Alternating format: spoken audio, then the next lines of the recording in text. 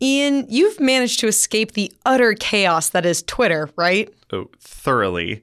Actually, my only experience is an account that I had to make for a class in college that I actually dropped after 2 weeks. Then you're missing out on our guest researcher's fun little Twitter bio. What does it say? All models are wrong, but some are useful. Turns out it has a double meaning that you probably wouldn't expect. That quote actually has a double meaning for me, and I'll get to that in a second. The standard meaning it has is that, often, or why I put on my Twitter is that I work a lot with global climate models. And, often you hear in the scientific community, people criticize these models as saying, well, they have all these biases. How can we believe what they're going to say about the future? But I guess my attitude is that we should, of course, be aware of the biases, but we should also see what useful things we can do with the models despite these biases. So that's kind of how I'm always approaching my research. The reason why it's kind of an inside joke is because before I sort of seriously began my career in science, I worked as a fashion model for a bit. And so this is like for a very small number of people who knew me at that time, they'll see that quote and send me a Twitter message and be like, haha, Jane, very funny. I know we talk a lot about modeling on this podcast, but is there any chance this is going to end with us discussing Fashion Week or at least the Met Gala? I mean, I feel like there must be some math involved with that somewhere. Sadly, this episode is going to focus on the non-fashion version of modeling. Fine. Okay, tell me more about Jane. Jane Baldwin is an assistant professor of Earth Systems Science at the University of California, Irvine. And don't forget, a former model. Right, though nowadays she's busy modeling the Earth's climate. I'm sure it looks fabulous on her. As a scientist, feels like there's an infinite number of different questions you could work on that would be really exciting to work on. And figuring out how to prune those ideas so you actually are making forward progress is definitely a big part of the game. So what questions has Jane narrowed her focus to? Well, she does a lot of atmospheric climate modeling, but today we're going to look at one study in particular. We've developed this Columbia Tropical Cyclone Hazard Model, which is basically a way of simulating many, many physically plausible tropical cyclones. Sounds like this topic is going to blow me away. But haven't we forgotten something? Right. Introductions. I'm Sadie Witkowski. And I'm Ian Martin. And you're listening to Carry the Two, a podcast from the Institute for Mathematical and Statistical Innovation, aka IMSI. This is the podcast where Sadie and I talk about the real-world applications of mathematical and statistical research. And as a special for the months of May and June, we'll be narrowing our scope to the mathematics and statistics in earth sciences. That's right. We're continuing our collaboration with the American Geophysical Union's podcast, Third Pod from the Sun, titled Solving for Climate. And if you want to hear Third Pod's episode, don't worry, we'll make sure to link their podcast in the show notes. So I first heard about Jane's research when she presented a talk on wet bulb temperatures for IMSI's Confronting Global Climate Change program. Basically, I had done this work on heat hazards, and I increasingly realized that it was pretty difficult to take the work on heat hazards and translate it to some understanding of how that was going to impact people. And so that's resulted in this kind of long-running collaboration I have with some public health, physiology, and epidemiology researchers where we're trying to quantify the impacts of heat. So wait, what is wet bulb temperature? So you know how a thermometer just tells you how hot or cold it is? Wet bulb temperature is how humidity can affect our perception of temperature and potentially lead to other health hazards. And I think is still an ongoing issue is epidemiologists think humidity doesn't matter, or at least they find in their studies humidity doesn't matter in assessing heat risks, and physiologists find it really matters. And I think this is very confusing if you're someone like me who's a climate scientist trying to figure out what heat definition to use. So hopefully in 5 years, we will have more of a right answer on that front. And so we can be more confident in the definition of heat we're using to think about health impacts. So that was what her presentation here at IMSI focused on. But today, I wanted to talk about some of her other work looking at tropical cyclones. Sounds good. Hit me. To accurately account for risk, you need to know the hazard, the exposure, but also the vulnerability, like the fragility of people and structures in the face of that hazard. And that's much harder to get at, especially in lower income countries that don't have as robust or commonly available census data. So from that quote, it sounds like we're looking at the impacts of climate change abroad? Correct. We're traveling around the globe to hear about Jane's work on tropical cyclones in the Philippines and how we can understand hazards and vulnerability to these extreme weather events. I started that work when I was a postdoc at Columbia, and I'm still continuing it now as a professor at University of California, Irvine. And we have a pretty good handle on the hazard from tropical cyclones, meaning the physical impacts from these storms, so their wind and how that intersects with human population. But what's less understood is actual risk. Isn't risk and hazard the same thing? Well, like Jane said earlier, to get an accurate measure of risk, you need to know the hazard level, plus the exposure to that hazard, plus the vulnerability to the hazard. Sounds like you just outlined a simple math equation to explain these relationships. I guess I kind of did. So I know we get tropical cyclones, aka hurricanes, here in the US. So why was Jane particularly interested in working in the Philippines?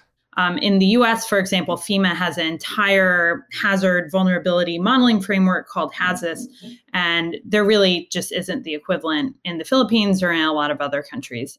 So Jane chose to focus on a region that doesn't often have the benefit of the sophisticated data collection and analysis that we have here in the US.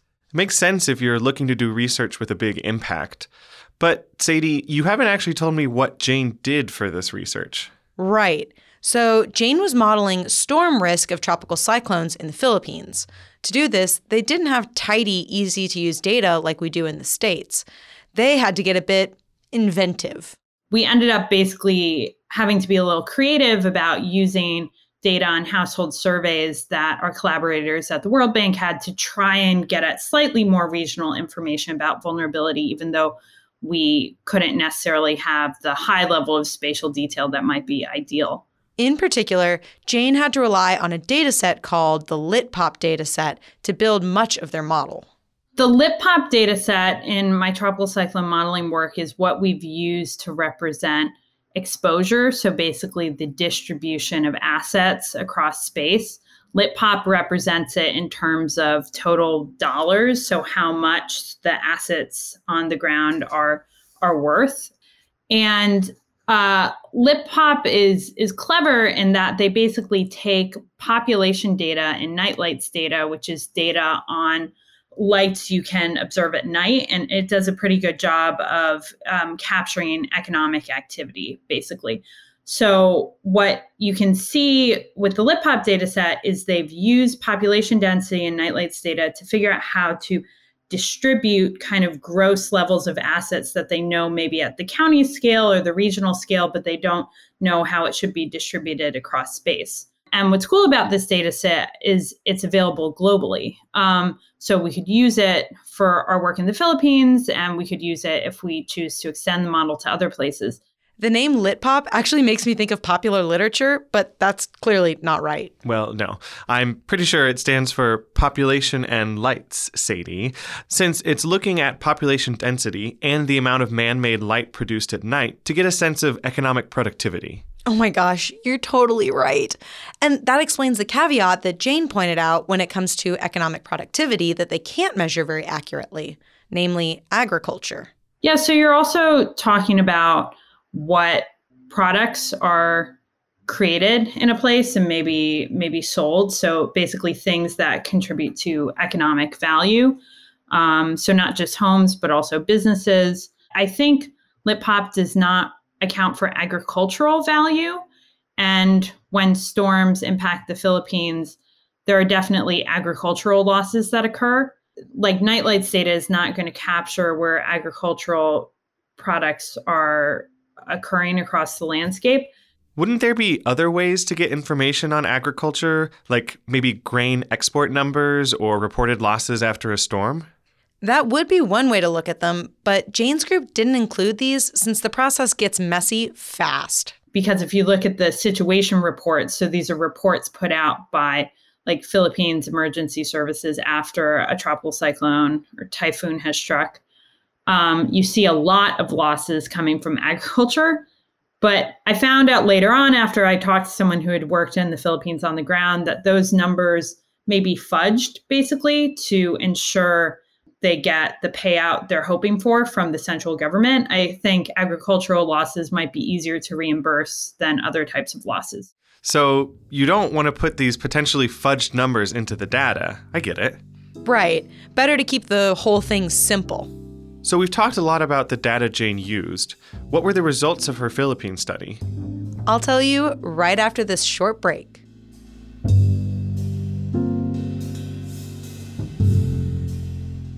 If you're enjoying the important research shared on our show, there's another University of Chicago Podcast Network show that you should check out.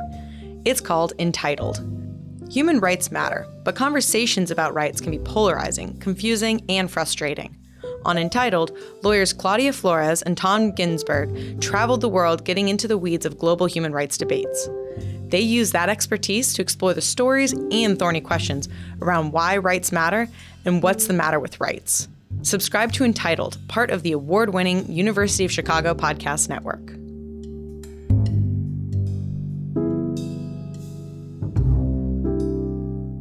And we're back. So let's hear what Jane found in her study. Right. As a recap, Jane and her fellow researchers created a model of tropical cyclone risk using open source methods and data. After they created the model, they tested its performance against historical storms on the islands. How did it do? So the way the model was built, they could actually play with the vulnerability parameters a bit and make adjustments. So dial up or down vulnerability in different regions? Exactly. And they actually found different vulnerability parameters for Manila as compared to the rest of the region. Probably because there's so much development in that city compared with the rest of the nation. That was a finding number one. And what was number two? The second takeaway is that while the model was pretty good, it did have some cases where, using historical storms, they predicted no losses in a region that was actually quite severely impacted. So what gives? What's that about? Well, their model relied solely on wind speed as their metric for hazard. So tropical cyclones have damages from a few different hazards or sub-perils, you sometimes hear them described as. So there's wind, but then there's also the sometimes extreme rainfall associated with the storms. And then there's also the storm surge, so the flooding that occurs by basically pushing the sea up onto the land. So you can have flooding from that extreme precipitation, but also from kind of this coastal hazard of the ocean or the sea. This is a huge problem, trying to figure out how to model all these different hazards, and especially how to model them in the context of a changing climate. I think the state of the field right now is you're seeing a lot of studies that are kind of looking at compound, sea level rise and storm surge hazards. And then you're seeing another study that's pushing in the direction of looking at wind and rain, and hopefully at some point, we'll come together and we can model them all at the same time. So basically, this was a solid first attempt, but we still need to better integrate these hazards when we want to accurately understand vulnerability. Yeah, there's a need to both integrate more weather variables and a need to better fine-tune the spatial scales that are used. So that we can better parse out what's happening in Manila versus a more rural area? Yeah, or even understand the effects of things like small local changes in elevation that will then impact how much vulnerability a region has to a storm. Part of the challenge is the different spatial scales of these different models. So wind, as an example, we have reasonable approximations to be able to, model wind at relatively broad scales. But if you're getting into really fine spatial details over land, the roughness of the landscape and kind of mountains and textures of different surfaces can impact the wind speed that you're actually experiencing, particularly in the boundary layer. And for a study like I did in the Philippines, those details might matter, but because of how we were calibrating the vulnerability, it wasn't a big deal. But once you start to think about modeling storm surge on top of it, storm surge models, a lot of the best ones are actually kind of very explicitly and dynamically modeling how those parcels of water are being pushed onto the landscape. And as a result, you end up with, there generally need to be higher resolution to be able to capture what's going on. I feel like we just need a big sign or meme or something that says needs more data. I mean, Jane and her colleagues are able to overcome some of the challenges of limited material, but more would definitely help.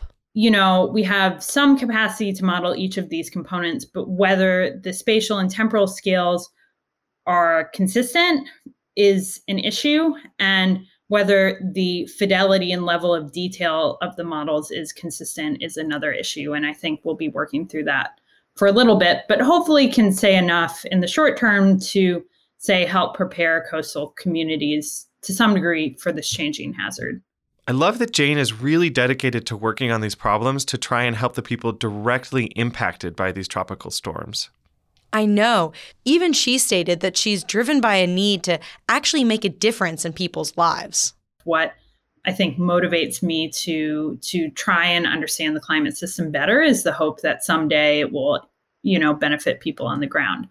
But I also think that a challenge in doing this is sometimes your process for figuring out the right data set or the right person to talk to is going to be quite a bit more meandering than if you're kind of staying in your lane and just working with the hazard data. It sounds like Jane is someone who's interested in a whole lot of different research questions. Absolutely. Although it always comes back to a commitment to actually helping people. I think in the context of the fact that the climate is already changing, that people are trying to figure out how we adapt to it, we need to make some kind of effort to kind of cut across these disciplines so we can actually be modeling the impacts in a rigorous way and not just the hazard. Because a community on the ground, they can't do that much with just knowing how wind is going to increase into the future. They need to know more about the vulnerability and exposure as well. So anyway, that's me on my soapbox a little bit.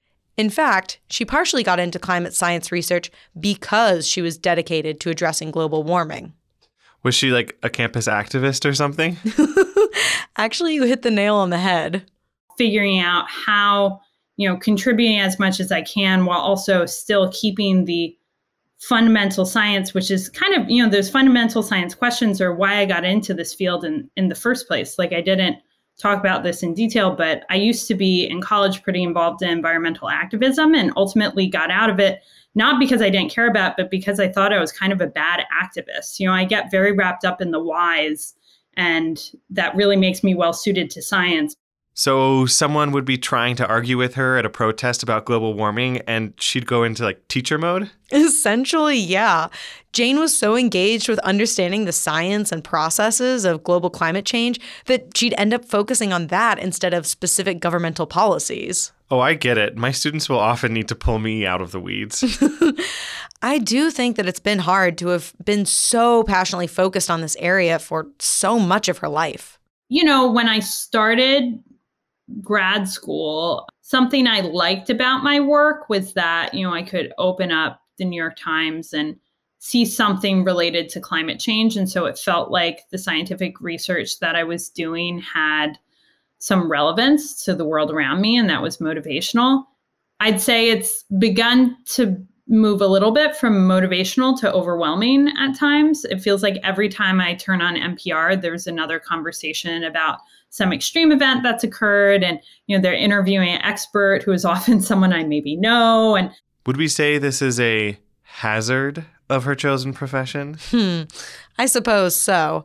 And in truth, she's glad to see the media focusing on the changes we're seeing in real time and how they're driven by climate change. Even if the constant climate focus can be personally exhausting to her, it means that others outside her profession are paying more attention. And overall, that's a good thing. that's just all a way of saying that I think there's going to be this push and pull between the relatively slow pace of science and what feels like this quickly increasing, danger, frankly, that we're experiencing from the changing climate system. And I think not just me, but my grad students and the other professors I work with are all kind of grappling with this right now. So it's a good thing that those of us not studying climate science are grappling with it too. Mm-hmm.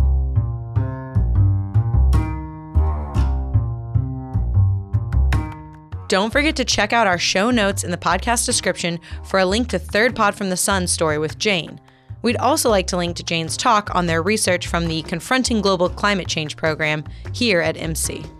And if you like the show, give us a review on Apple Podcast or Spotify or wherever you listen. By rating and reviewing the show, you really help us spread the word about Carry the Two so that other listeners can discover us. And for more on the math research being shared at MC, be sure to check us out online at our homepage, mc.institute. We're also on Twitter at MC_institute, as well as Instagram at mc.institute. And that's MC spelled IMSI. And do you have a burning math question? Maybe you have an idea for a story on how mathematics and statistics connect with the world around us. Send us an email with your idea. You can send your feedback, ideas, and more to sadiewit at mc.institute. That's SADIEWIT at mc.institute. We'd also like to thank our audio engineer, Tyler Dammy, for his production on the show. And thanks to Devin Reese, producer with AGU's Third Pod from the Sun, for their work collecting tape. And music is from Blue Dot Sessions. Lastly, Carry the Two is made possible by the Institute for Mathematical and Statistical Innovation, located on the gorgeous campus of the University of Chicago. We're supported by the National Science Foundation and the University of Chicago.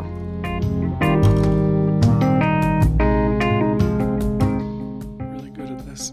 I don't feel like we had any flubs. I don't think we need to redo that the went beginning. pretty well. Yeah.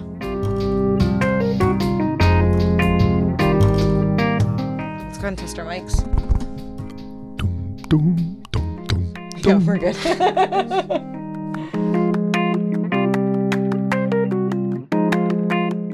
Yeah, push your snacks to the side. We gotta focus now.